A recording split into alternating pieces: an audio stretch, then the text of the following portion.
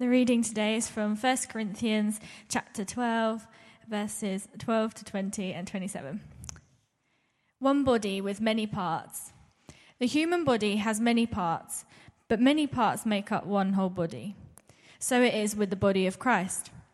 Some of us are Jews, some of us are Gentiles, some are slaves and some are free, but we have all been baptized into one body by one Spirit, and we all share the same Spirit. Yes, the body has many different parts, not just one part. If the foot says, I am not part of the body because I am not a hand, does that not make it any less of the part of the body? And if the ear says, I am not part of the body because I am not an eye, would that make it any less a part of the body? If the whole body were an eye, how would you hear? Or if your whole body were an ear, how would you smell anything? But our bodies have many parts, and God has put each just where he wants it. How strange a body would be if it only had one part. Yes, there are many parts, but only one body. All of you together are Christ's body, and each of you is a part of it.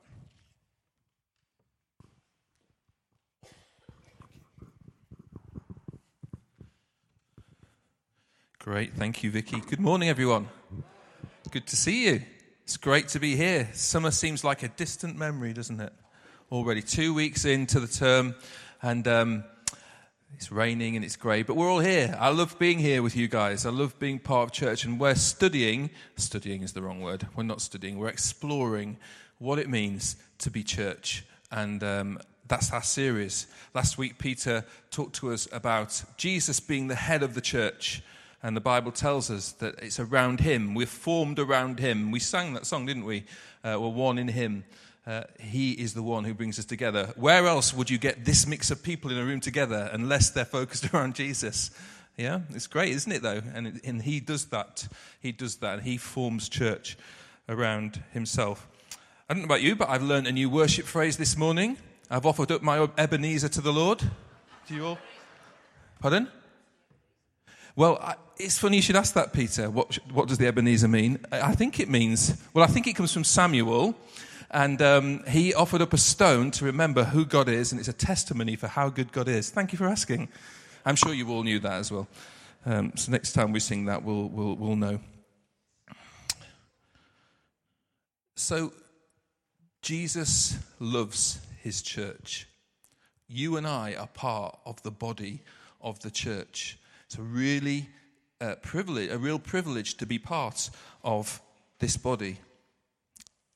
We talked about Jesus being the head of the church last week, and literally, this amazes me that Jesus chooses to make himself known through you and me. Now we are now, the Bible says, his body on earth. He makes himself known through us. When Jesus walked this earth, he spoke with his mouth. He healed people by laying on his hands. He walked to people with his own feet, to people who no one else would walk to, and included them in the love of God. And today, he chooses to speak with our mouths, and he chooses to heal with our hands, and he chooses to walk to people who no one else will walk to with our feet. We are his body on earth. It's an amazing privilege, and to explore what it means to be church is good. What does the Bible say about it? So I want to say to you this morning, the first question I want to ask you, what is your expectation of what church should be? What expectations do you have of the church? And I hope it goes without saying that when we talk about the church in this series, we're not talking about this stuff. We're talking about you and me, the people. We're talking about the whole package, not just the Sunday morning. We're talking about the whole life of the people of God living out their lives with Jesus and with each other. So that's what we're talking. I hope that is a context within which you hear all of this. But what is your expectation of the church? And I want to explore what that means for us today. If we have mixed up expectations, we might end up being disappointed. And we might not end up being what Jesus wants us to be. So it's really important we know what our expectations are for the church. I had an experience over the summer where we went to Brittany in France, and it's a place we've been to before, and we went to this creperie, a pancake place. Brittany in France is famous particularly, or one of the things that they have in Brittany is pancakes. They're good at making pancakes.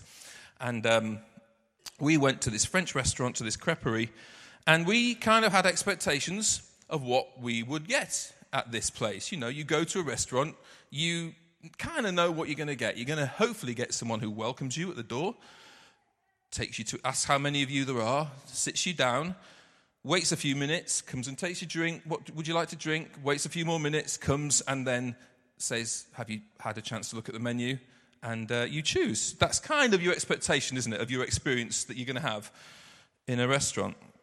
Well, Madame came to us and took our drink orders, and we ordered our pancakes. But for some reason, she decided that I was the person to talk to. I often make the mistake of speaking the little French I know in quite a good accent, and then they kind of just assume that I'm the one who can do the talking. And I end up being quite Mr. Bean-like for the rest of the conversation, just going, oui, oui, and hoping that I'm saying yes to something good. Anyway, she came up and she took our order. And in Brittany, they have in the savoury pancakes, they make the savoury pancakes with black flour, blé noir, just in case you were wondering. Thank you. You can see why they talk to me. They make their pancakes with blé noir, with this it's buckwheat flour basically, and their sweeter pancakes are made more like probably you and I would have on Pancake Day, that kind of mix. Well, I asked if we could have our savoury pancakes but with the sweet pancake mix because the children didn't want buckwheat pancakes, and she suddenly went into no longer the waitress, but into kind of grandmother mode and started going, no, you come to Brittany and you should have Brittany pancakes like we have them. And she just didn't approve, really, of our choices of pancakes. This wasn't what I was expecting from my experience in the pancake shop. Anyway, she went with it, and then she brought out a pancake which was made with buckwheat pancake, just for me, even though I'd not ordered a buckwheat pancake. She said, you will try a buckwheat pancake. And I'm like, by now I'm like, yeah, okay, sorry. I'm not quite sure what I've been saying to her. Did I ask for that? Was it my French? But she just decided that I was going to have this. And I'm sure she said it's a present, like a bit, c'est un cadeau, Monty Python, for those of you. I actually really liked it, and I said to her, really, really nice, really like it, yes, thank you. And I'm sure she said it was a present. Anyway, she came back out after we'd eaten it all, and it ended up on the bill as an addition, an extra. So she was either totally misunderstood, or she was a very good saleswoman. Anyway, the overall experience was a good one. I found out I actually do like buckwheat pancakes. It was good. But it wasn't what I expected to get, the experience to get in that restaurant.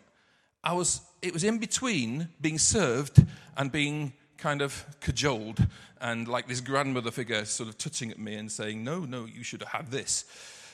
Wasn't the expectation that I thought I was going to have, the experience I thought I was going to have.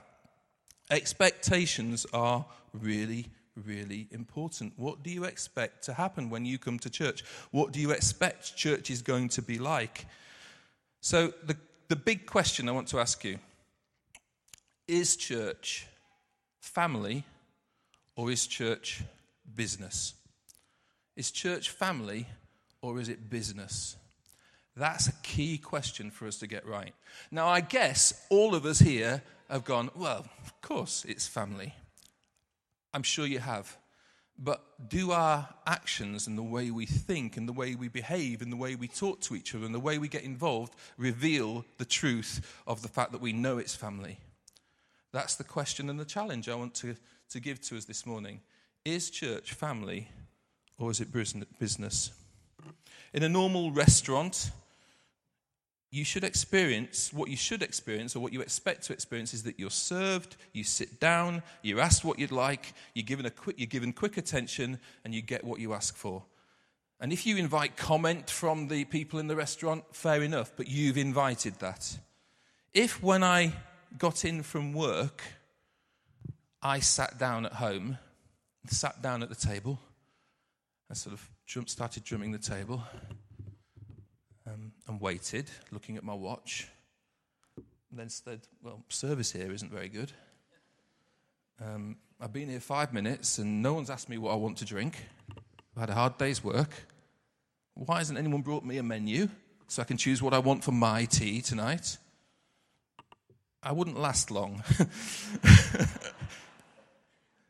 I wouldn't last long. And it would be wrong. My expectations of what happens in a family, in household, would be very wrong. That's not what happens in a family. I don't live in a restaurant, and I'm not part of a business. I live in a house, and I'm part of a family. Big difference. So what's your expectation of church?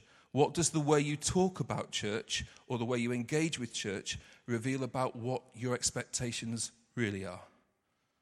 Ephesians 2:19 says, we are no longer strangers and foreigners. We're no longer strangers and foreigners. We are members of the household of God.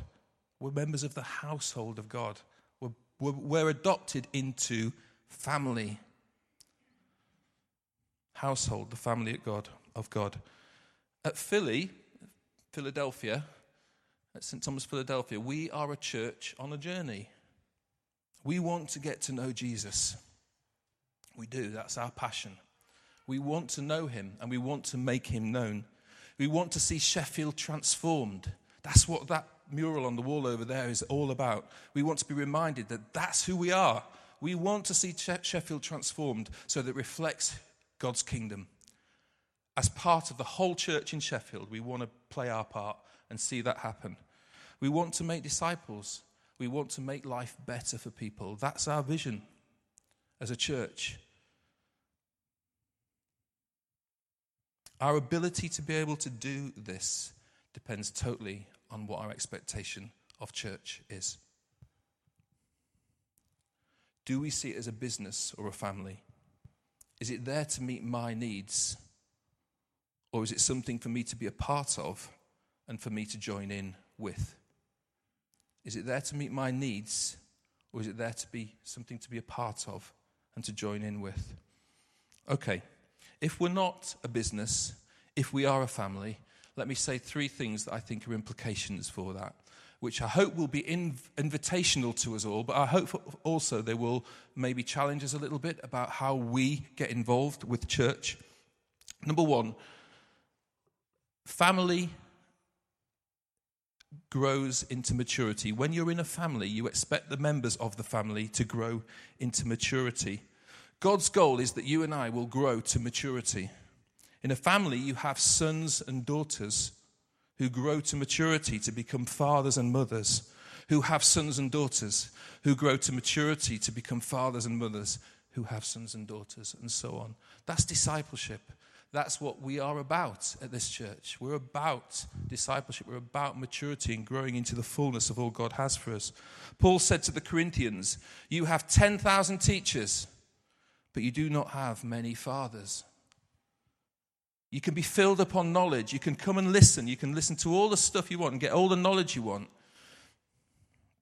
But we need mothers and fathers who raise up sons and daughters.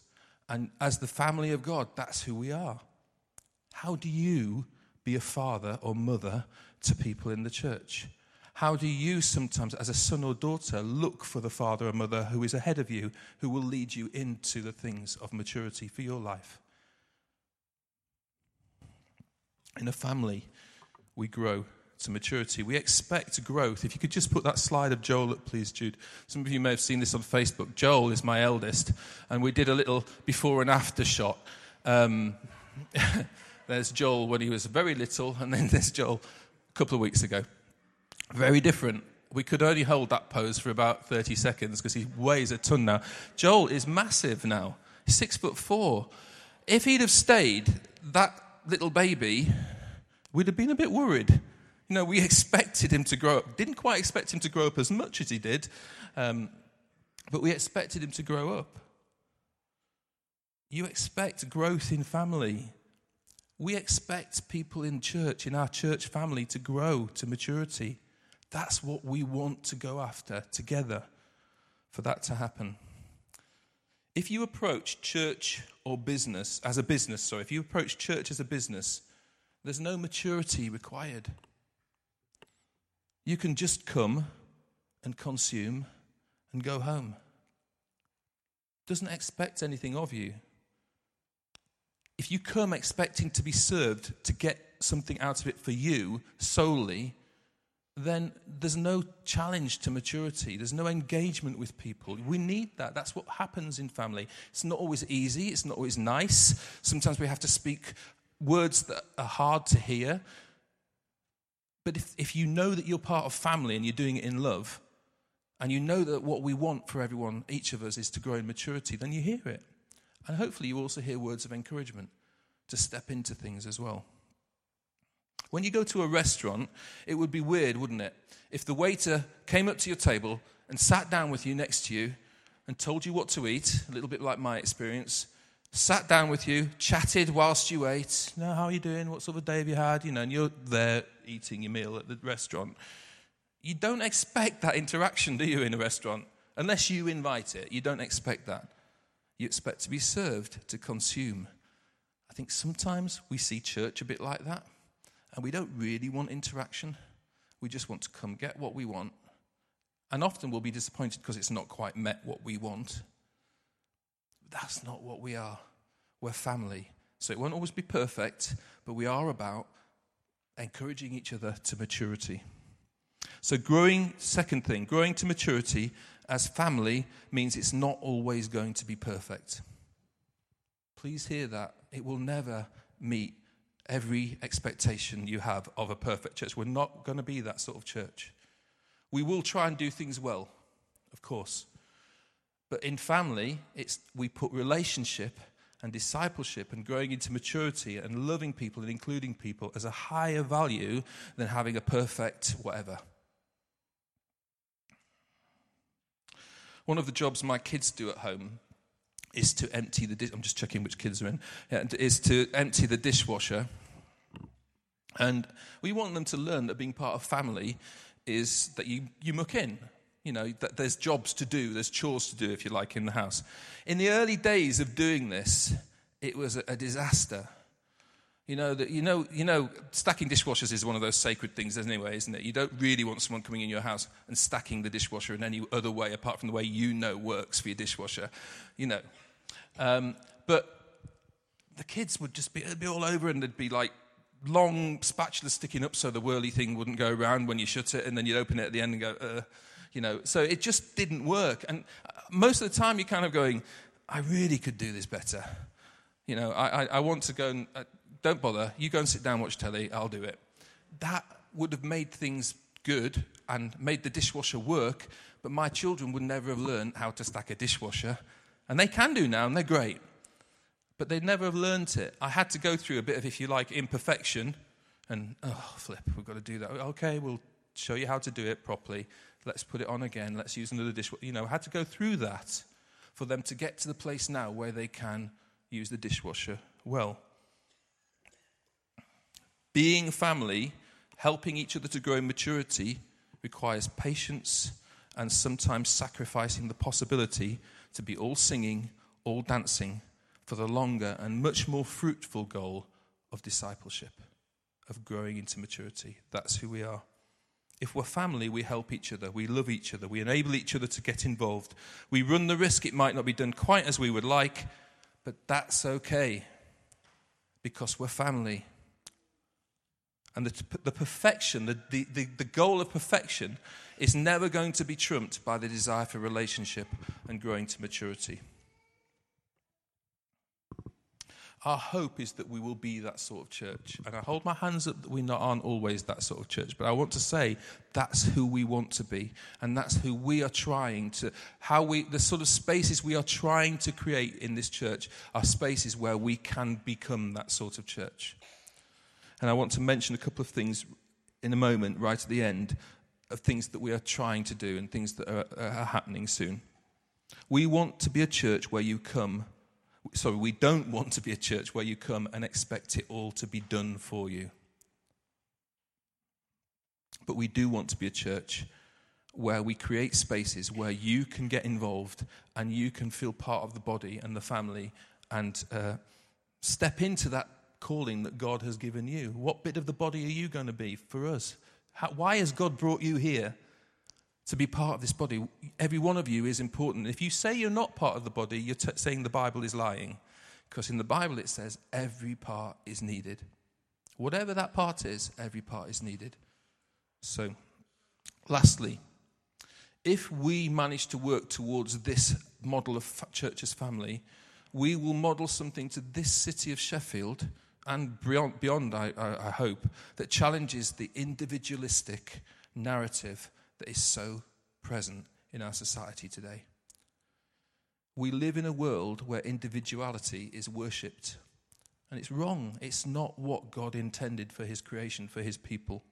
Mother Teresa said that the greatest poverty we have is loneliness. We've lost the art of community and friendship. And the church all too often reflects these values. We talk about my ministry, my anointing. It was never meant to be I. It was always meant to be us. Always. Do you remember the story of Gideon when he had 10,000 men in his army to fight the Midianites? And God said to him, no, that's too many. Gideon's like, what? I need this many. And he pares it down and pares it down. And very last bit, there's 10,000 soldiers left. And God says, go down to the river, ask them to drink. Those that kneel down and drink and lap the water. Sorry, those that kneel down and go down to the water, get rid of them, send them home. Those that cup the water and lap it while still looking, those he ran me. And he was left with 300 people. Do you think God was bothered about table manners? Why did he do that? It wasn't anything to do with the way that people drank the water, except that those who were cupping the water and lapping like that were still watching the backs of those people that they were in the army with.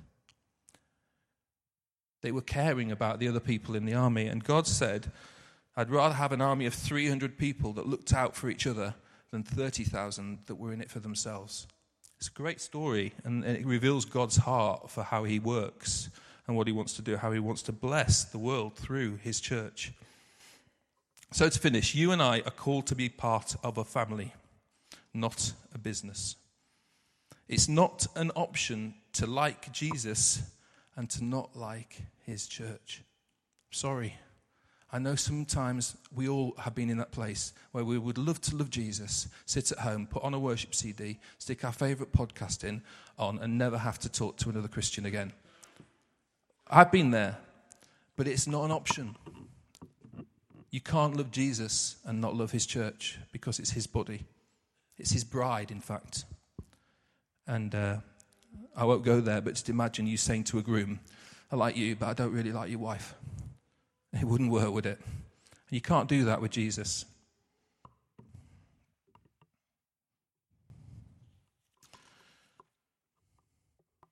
So let's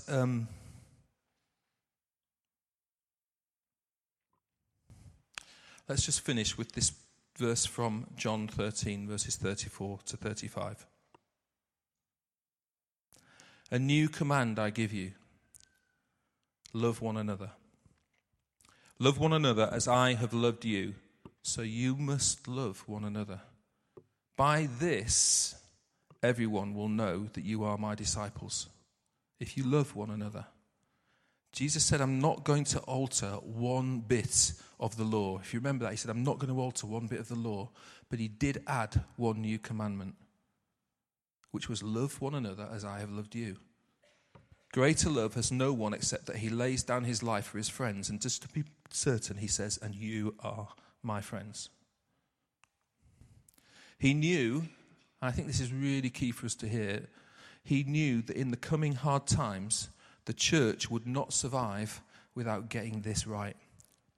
We won't survive if we can't get this bit right about what we're called to be. Our ability as a church to be in it for the long haul, to navigate the various stages, the events of the journey, all the different things that happen to us, different things that happen to us individually, different things that happen to us as a church. Our ability to walk closely with God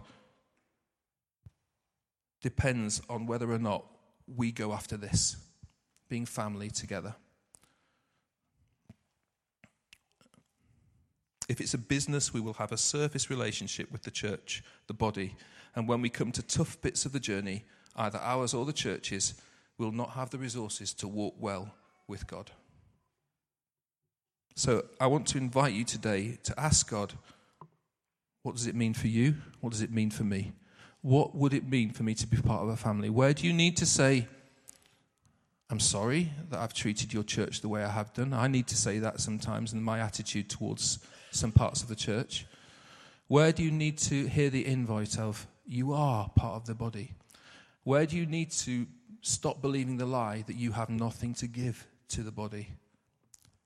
Everyone is part of this body. Everyone has been brought here for a reason by God. If you're choosing to make this church your church, and I realize some here this morning will be just looking, which is fine, but I want you to hear, if you're choosing to be part of this church, you are here for a reason. We will do our best to help you to grow into maturity, to help us go on this journey of this vision of seeing Sheffield transformed. But it starts, as much as it does with us, as with you. What are you called to be? How are you going to serve? What does it mean for you to be part of this family? And I did say I would say a couple of things, because I want to hold my hands up and say it's not always been easy in the church to know how you get involved, how you can become part of this family. And I'm sorry for that. But we are trying to create those spaces for you to be able to explore that. So you already know about the Gather to Go. Please put that date in your diary. Have we got that slide there, Jude? Just the 28th to the 29th. Exploring together as family what it means to live a life of mission. Please try and come to that. It'd be so good. And we're going to explore what it means to see Sheffield transformed together as family. And then the other thing that we're doing very soon, probably towards the end of October, I haven't quite finalised the dates, but we're going to do King Centre did something not so long ago called Base Camp, which is basically who we are, how you get involved, and we're going to do it around food. We're going to do 5 weeks of a welcome thing. It's open to everyone. It doesn't matter if you've been here a long time and you're going, I haven't a clue how to be involved, or if you're new and you're thinking, how do I get involved? That's what we're going to do, and there'll be details of that coming out in the next week or 2 weeks. As a way of you being able to explore who we are as a church, what we really think is important as family, what are our family values, if you like, and how you can be involved. So please do look out for that.